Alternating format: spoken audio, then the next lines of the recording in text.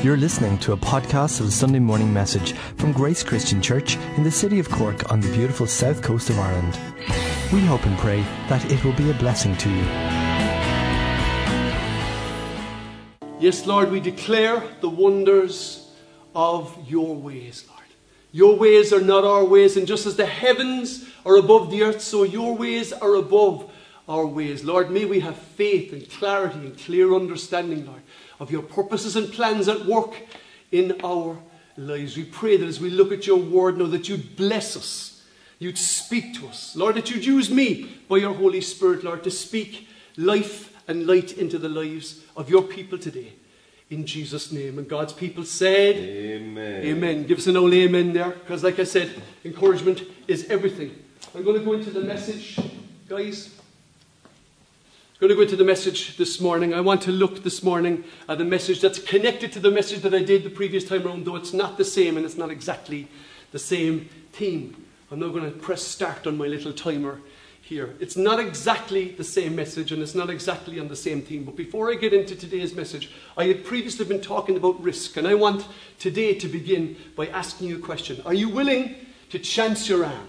Are you willing to chance your arm? To chance your arm in Ireland means to take a risk or to take a gamble on something that you're not 100% sure about, something that involves risk, but you'll chance it anyway. You'll make an effort. And the story of chancing your arm begins like this. I want you to go back in time to the year 1492.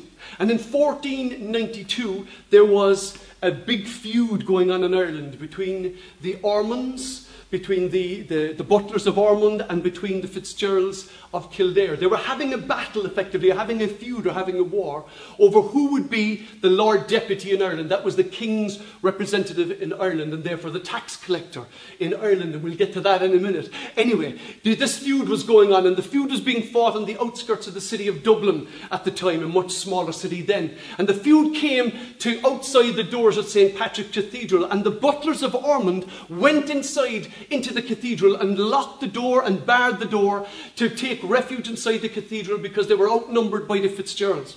Now, the Fitzgeralds wanted to make peace with the Butlers, and they appealed to them to come out, but the Butlers would not come out. They weren't going to take that risk.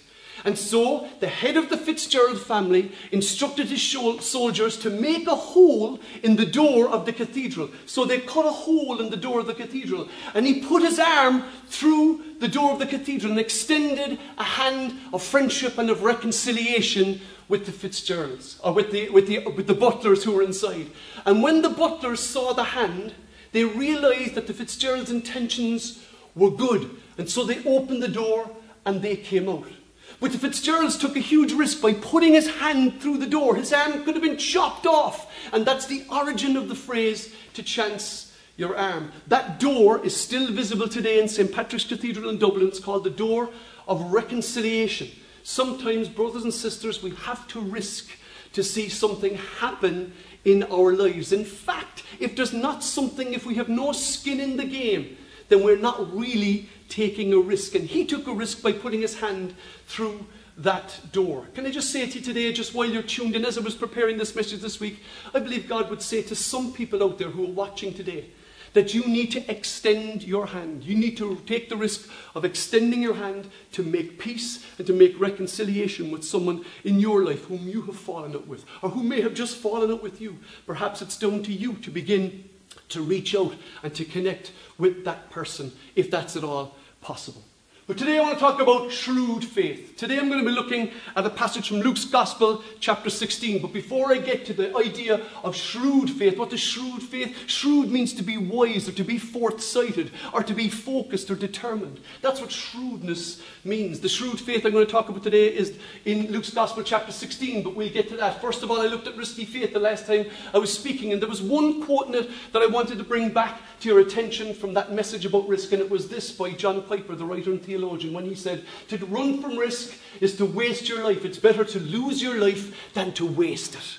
It is an awful thing to see a life wasted. It's an awful thing to see somebody waste their lives and be too afraid to take a risk to advance either their own life or the betterment of their family, or most importantly of all, the gospel of the kingdom. Today we're looking at Luke's Gospel, chapter 16, at one of the most controversial, one of the most unspoken about, one of the most misunderstood of all of the parables that Jesus told. We're going to be looking today at Luke's Gospel, chapter 16, verses 1 to 10. And it's the story of a master and a manager. You probably know it as the parable of the shrewd servant, or the parable of the dishonest servant, if you've read it before in Luke's Gospel, chapter 16. We're going to dive straight into it. May God bless us as we read his word, and may God bring home to our hearts the lessons that Jesus is trying to teach in this particular parable. Remember, parables normally had one particular message that they wanted and needed to communicate, and we'll get to that in a second. I just love the way when Jesus tells stories, he pulls everyone in, he paints pictures of people that we know from our everyday lives. Perhaps you know somebody who's of the master control boss situation, like this fella here. Let's look at what God's word has to say. Here we go. Jesus told this story to his disciples. There was a certain rich man who had a manager handling his affairs. He was rich enough to have a manager handling his affairs. One day, a report came to him that the manager was wasting his employer's money. He was blowing the treasury of the master. He was blowing his master's money. He was blowing his employer's money. And so there was going to be a calling on the carpet. So the employer called him in and said, "What's this? I hear about you. Get your report in order because you are going to be fired." The guy had lost his job. He was already doomed. He was gone. The boss had called him in. He was called in before the big boss. I don't know if you have ever experienced that in your life, but the very odd time, my boss or my manager, when he called me in when I was in trouble, you know that sense you get when your heart sinks into your boots, you're going, what's going on? He calls me and says, you're going to be fired. He was caught. He was caught being dishonest. He was caught wasting his master's money. And so he was called before the manager. And so what does he do? Well, he's got to think on his feet fast. And I love this. It says, the manager thought to himself, know what? My boss has fired me. I don't have the strength to dig ditches. And I'm too proud to beg. Too proud to beg he was. And he doesn't have the strength to dig ditches. So you know what happens here? He looks at his situation. He takes a cold, clean, a clear-sighted view of his situation. His situation was such that he was about to become destitute because he was too proud and too weak to do anything about his situation. He was going to become destitute. And yet he was actually a very good manager. As the story would lay out, he actually turned out to be quite a good manager. And so he looks at the situation. Brothers and sisters, sometimes even in our relationship with God, we have to stand before the Lord and take a very clear-sighted view of who we are. And a very clear-sighted and unencumbered version of what our reality is. Sometimes it's very important to assess ourselves correctly. And here's what he says. He says, I know what I'll do to ensure that I have plenty of friends who will give me a home when I am fired. So he begins to hatch a plan. He knows his situation. He realizes he has foresight. He looks forward and sees the trouble coming. And so he makes a plan and begins to do something about his situation. What else could he do? What was he going to do? So here was his plan, really simple. So he invited each person who owed money to his employer to come and discuss the situation. Just to discuss it. No strings attached, nothing suggested. You just want to discuss the situation. There's no big suggestions. Just want to discuss it. See, he's hatching a plan. Onward he goes. He asked the first one, how much do you owe him? How much do you owe my boss? The man replied, I owe him 800 gallons of olive oil. Not a small amount of olive oil. 800 gallons. So the manager told him, take the bill quickly and change it to 400 gallons. He gives him, 50% discount. He discounts the bill of the person who owed his boss a 50% discount. Who wouldn't take that deal? And of course, the guy who owed his boss took the hand off him, signed the deal. Fantastic. Then he says to the second one, how much do you owe my employer? He asked the next man. I owe him 1,000 bushels of wheat. Again, not a small amount of wheat. His reply, he says, here the manager said, take the bill and change it to 800 bushels. And so he goes on and he gives this guy a 20% discount. A 20% discount on the invoice. And there's a thing called invoice discounting. It's a way that you make sure you get your money in. So in the process, he makes sure that his boss actually gets money. These bills could be outstanding forever and ever, amen. But in the process, he also gets these people online. He acts with incredible clear-sightedness. He makes an audacious attempt to look after himself, to look after his future. It's important that we make attempts to look after our future, look out for our future, whether that's physical, material, mental, financial. It's important that we make provision for our future. And here he's very clear-sighted. He's very audacious in this action. Sure, what's he going to do? He's already fired. There's nothing he can do about his situation. He's gone. And so he decides to get some people online with him. So the rich man, of course, was absolutely thrilled about this, but this is what it says. Jesus said, the rich man had to admire the dishonest rascal for being so shrewd. He was so shrewd. He was so switched on, so clever to make a situation for himself. And it says that the rich man had to admire the dishonest rascal for being so shrewd. And you see, this is where this parable gets into a little bit of trouble, because people say, well, is Jesus saying it's okay to be dishonest if we're being smart? That is not what Jesus is saying in this particular parable. But what he is saying is that he recognizes that this man had a chutzpah. He had the chutzpah. He had the confidence, the audacity to actually act on his situation.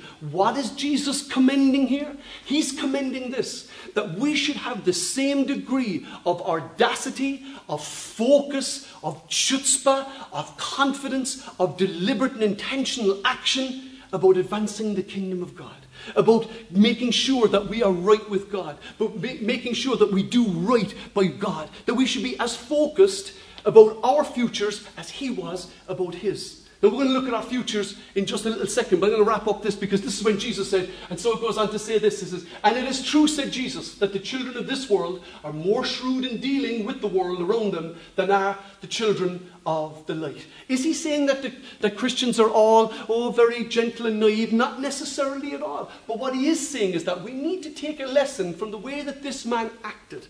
He made deliberate choices and decisions, very, very risky ones. But the purpose that he had in mind was to advance and look after his own future. Do we as Christians do the same? And I'm not talking here about financial. What about our spiritual future? You see, our future, we see the future, but we see it as a very short-term thing. Our future, brothers and sisters, is forever. That's what our future is. Our future isn't just until we retire or until we die. It is forever. Mary Lee O'Shea is now enjoying the future that she had prepared in her heart and soul for. And he's saying we need to be just as shrewd in our dealings to advance the kingdom, just as shrewd to prepare for our long-term future in the kingdom of God. And sometimes that comes to us as a challenge, because we are so often pulled down into the immediate. We're pulled down into the urgent. We're pulled down into the no. What's really important? No. But Jesus is saying, don't necessarily worry about the immediate. Think about the ultimate. Think about where all of this is going. That's the lesson he's teaching. In actual fact, he says it. He says, here's the lesson.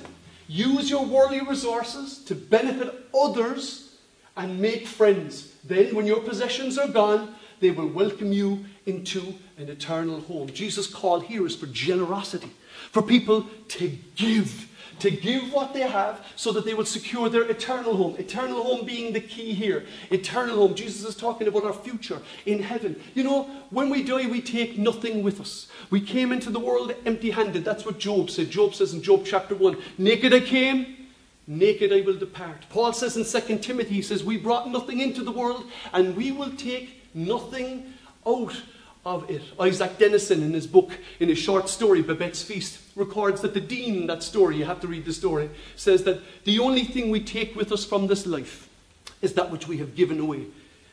The only thing that we take with us into the next life is that which we have given away in this life. Jesus' call here is a call to generosity. It's a call to generosity for the Christians, not just to give away, but to spend. And that's what he did. The curious thing about this, in the middle of all of this, is that he spent the master's money. He didn't spend his own. He spent somebody else's. Aha!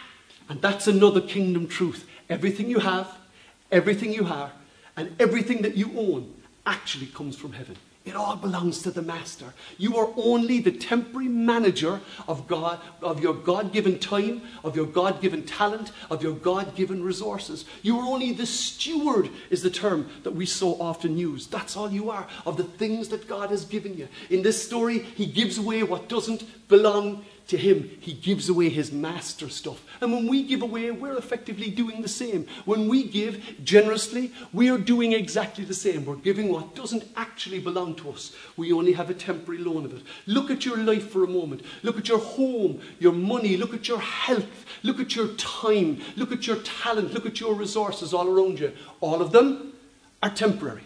And you are the steward and the loaner and the manager of them only for now.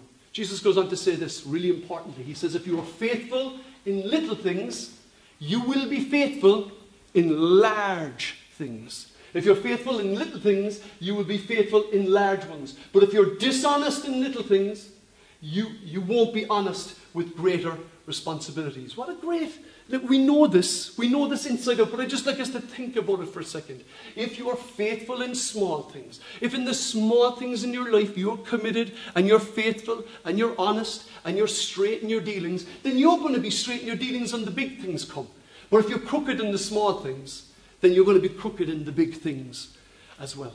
And that really comes down to all of our lives. This is what C.S. Lewis said, my favourite writer, as everyone who ever tunes into me knows he is my favourite writer. Here's what he says. Good and evil both increase at compound interest. That is why the little decisions you and I make every day are of such infinite importance. Good and they increase at compound interest. I think it was Albert Einstein who said compound interest is the eighth wonder of the world, he said. Those who understand it receive it, those who don't pay it. That's what he said. Compound interest, things that increase by ever so slight amounts. There's a thing called the law of use, and that's the law that, if you will, dictates all of human flourishing. That if you use what you have, you will get more. And that works all the way through finances, it works through your physical health, it works through your emotional health and your relationships. You know, it's the little decisions that you're making every day. What comes first in your decisions every day? And it's just the little small things that we make. Sometimes it starts off with something very small, but it becomes something very big in our lives. But it also flows the other way. When we give way in small things, when we give way to sin, when we give way to what the enemy would want in our lives in small ways, we also end up getting worse and worse. There's an old rule that says, don't act like that which you don't want to become. It's kind of the opposite of act like it until you become it. It's the opposite. If there's ways that you don't want to become, if there's a person you don't want to become, don't act in that way. It's that simple. And Jesus here is commending this manager because he has foresight and he has focus. And in the process, he builds a compound interest in his life. Here's a great proverb from the book of Proverbs. Here's what it says. It says, one person gives freely, yet gains even more. Another withholds unduly, but comes to poverty. There's a rule somewhere in here. There is an object lesson somewhere in here. And this is the book of Proverbs. The book of Proverbs is, if you will, has a very conservative view of things like giving. It says here, one person, they freely give. They give of their time. They give of their energy. They give of their finances. They support. They give out of their pockets. They give in so many ways. And yet, for some reason, they end up with even more. Whatever it is, there's a rule at work here. The law of sowing and the law of reaping is at work. All of these things, the law of honesty, they're all at work. They're all at work in this particular proverb and this particular story that Jesus is telling. One person gives freely, yet gains even more. Another withholds unduly, unnecessarily. For no reason he withholds. He's mean, he hoards, he keeps to himself, whether in any area of his life, and he ends up in poverty. People who are afraid socially all often end up in really terrible loneliness. People who are retentive socially, they end up in terrible loneliness. Whereas if you give just a little bit and see the compound interest increasing in your life can be transformed. You see, we want to wake up and jump out of bed and everything to be completely changed in our lives. But that's not reality. And it's also not God's reality. We are changed ever so slightly. Paul calls it from glory into glory. That is how we are changed. Jesus also said about giving, and it's very important about giving. We say, oh, Michael's on about giving this morning. There's a law in the middle of all this. It's called the law of reciprocity. Here's what Jesus said. Jesus said, give and you will receive. Your gift will return to you in full, pressed down, shaken together, and to make room for more, running over and poured into your lap. If you give, you will receive. You work it out yourself. And he's talking here about the law of what they call reciprocity. In other words, in every way that you give, you will get back. It's that simple. If you give, you will get back. If you give kindness to your next door neighbour, the likelihood is you're probably going to get back kindness. If you give to people in your life, whether it's of your time, your talent, your energy, you will get that back. And then he says, very importantly, but he says, the amount that you give will determine the amount that you get back. So, if you are tight-fisted, you can only expect very little in return. I say tight-fisted in every sense of the word. If we are retentive, if we hold back, then it will be held back in us. But it works in every way. In every way in our lives, brothers and sisters. If we give forgiveness, we will receive forgiveness. Amen. If we give kindness, we will receive kindness. If we give mercy, we will receive mercy. In every way in your life, what you give, you will receive. It's the law of reciprocity. If you say hello to someone, they're more likely to say hello back to you. If you smile at someone, they're more likely to smile back at you. If you snarl at them, they're probably going to snarl back at you too. Now, sometimes there are outliers to this. Sometimes there's the 5% or the 1% where this doesn't work. You say hello to someone and they cut you dead. I actually have a neighbour, believe it or not. He's not tuned in here, so I needn't worry about it. And I've been saying hello to this man since I moved into my home, whatever it is, 27 years ago. And this guy has driven past me for 27 years. And I was saying hello to him. I was always raising a hand or saying hi as he went past. Never even once to this day has he ever once saluted me back. Not even raised a finger off the steering wheel. Nothing. Never done it. But you know, that's not going to stop me, because 99% of the other people to whom you say hello, to whom you show kindness, to whom you show courtesy, will repay it to you. You really, really do reap what you sow. Paul warns the Ephesian church. He says, be careful how you live. Live as wise, not as unwise. And in that wisdom, we must prepare for this life. We must prepare for our future in this life, but also the future of the life to come. We don't want to be entering the life to come with shame. We want to enter with joy. We want to see good things stored up. We want to see rewards in heaven. Because that's what Jesus said. Jesus never said, save up now and be careful and be a prudent saver. Not at all. He said the exact opposite. He said spend. He said give. He said let it out. Don't be holding on to it. And there is actually an economic principle behind all of that. If you read John Mandeville's The Beehive, for instance, his theory of economic spending, and that is that when societies become retentive and only save, economic wheels grind up. But when people give and when people spend, it actually becomes better for everyone. You will give. If you give, you will receive. Pressed down, shaken together, and running over in your lap. If you need kindness, sow kindness. Are you with me? If you need love, someone to love in your life, love, and you will receive love back. If you need financial support, do you know what? Give. Try giving. Test God in this. This is what it says in Malachi. Tom referenced Malachi just a while ago. That's what it says. The Lord says, test me in this. Test me in this. You give to me and see if I don't open the windows of heaven in you. I don't know about your life, but I really would like to experience the windows of heaven opened on my life. What about you, comrade? Would you like the windows of heaven opened on you? Absolutely, yes. Hey, wake up, Tom. We're all up here on the edge together. Hallelujah. Give and you shall receive. And I just love the way he says the amount you give will determine the amount you get back. I want us, brothers, as I finish here now, I just want to consider about having a shrewd faith. A shrewd faith has foresight. A shrewd faith sees the future coming and acts now to prepare for it. Not only the immediate future, as in next week, next month, and next year, but our eternal future really is on the line in some senses. It really is so important that we prepare for it. And that's the lesson that Jesus draws from the story of the dishonest or the shrewd manager. And it's so important that we tune into what he's saying. He says, you know something? We need to be like the children of the world in our preparation for the future. You see, people out there, they're living their lives, they're preparing for their future financially. He's saying you should be prepared as well. And a great way to prepare for your future is to be generous with your time and with your talent and with your treasure. Some of you this morning, I know that this is a challenge to be faithful.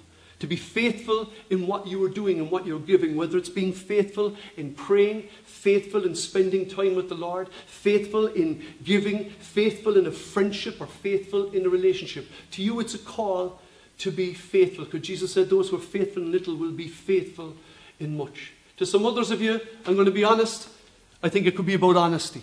It's about being honest. It's about saying, Lord, have I been honest? Have I dealt correctly? Have I been straight with people? For others, it's a challenge to be generous. I'm going to be completely straight up about it. It's a challenge to be generous. But to be generous with what the Master has given you. To be generous with the Master's things. That's what you're being challenged to be generous with. You're not going to be any poorer. He who gives what God gives him is no poorer. I love what Eliot, I can't remember the man's first name, he was a martyr from the 1950s, when he said, he is no fool who gives what he cannot keep to gain what he cannot lose. It's a challenge to you to be generous. Maybe you know of a situation where you need to be generous. Maybe you know of a situation where you're being challenged to give, generous with your time, generous with your energy, generous with your finances. It's a challenge to be generous. God's people are challenged to be generous people. And maybe to some of you, that's what is speaking to this morning. But to all of us, I think the important message is to live wisely. To be wise and to be shrewd. Amen. To live lives that are wise and that are shrewd. Do we lack wisdom? If any of you lacks wisdom, he should ask God, who gives generously to all without finding fault, and it will be given to them. That's what James says in his letter. Do you need wisdom this morning? Pray, ask God, read his word, speak to Christian friends, get advice, and then you'll have the wisdom to take the correct action.